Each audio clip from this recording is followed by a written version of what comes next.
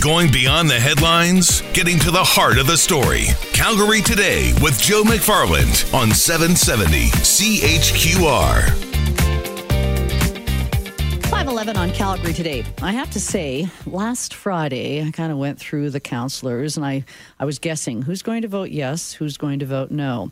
And after having read Councillor Ward Sutherland's tweet from last week, I thought, yeah, Ward's definitely voting no. Well, that all changed. Ward Sutherland, joining us today. Hello, Ward. Hi, Angela. How are you? I'm well. You're Ward 1, Ward Sutherland, so I sometimes screw that up. Ward... Try being in a room when people are talking. That's probably true. Ward, I think it was on Thursday or Friday that I was reading on your Twitter that you said, you know what, I'm going to vote no. What happened on the weekend? You know, I've been a strong proponent of just proceeding with the Olympics. On Tuesday at the finance meeting, I was very frustrated by the lack of answers we've got, and I said I'm not comfortable in the process moving forward. And, you know, I was honest at the time. From Tuesday to now, had some meetings with some individuals and got some financial information. But more importantly, what happened today in the discussions at council kind of really moved me forward in terms of the amendment that Councillor Keating had proposed earlier that I knew about on Sunday, was the fact that we would have a subcommittee of 4 councillors, and by the way, the subcommittee, the chair would be a councillor, that we would dig into all these missteps. And particularly, I asked several questions on finance today and got updated numbers to say, you know what, we should hold off until June. I'd like to see the financial numbers. And you know what, if they don't make sense for Calgarians, I doubt if there'll be any support after that, and it dies. And if the numbers make sense, then the plebiscite will happen.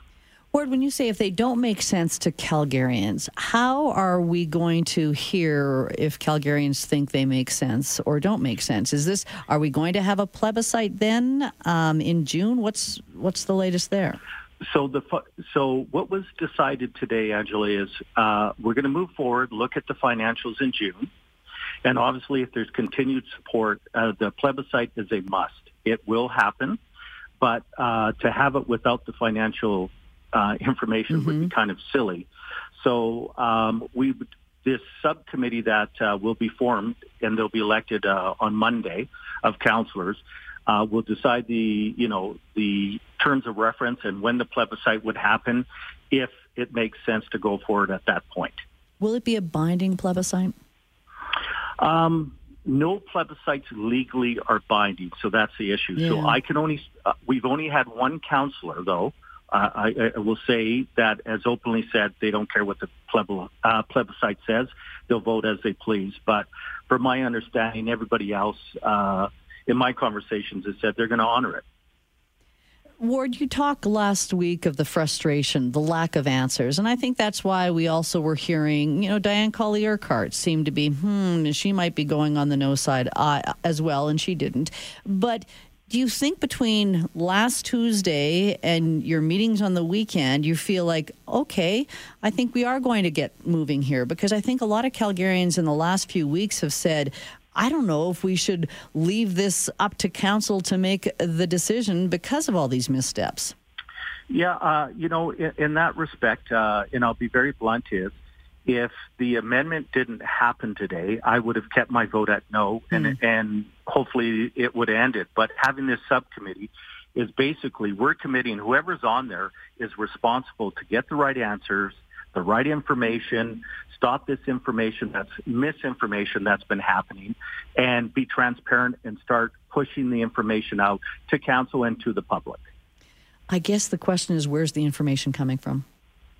It's coming from more than one source, and that's what's caused some of the issues. So between CBEC and now we'll have the Bid Corporation and administration, between the three, there hasn't been good communication and getting them pushed out, and that's the job of this committee, to straighten this out. And otherwise, I wouldn't be confident in the process coming up to June.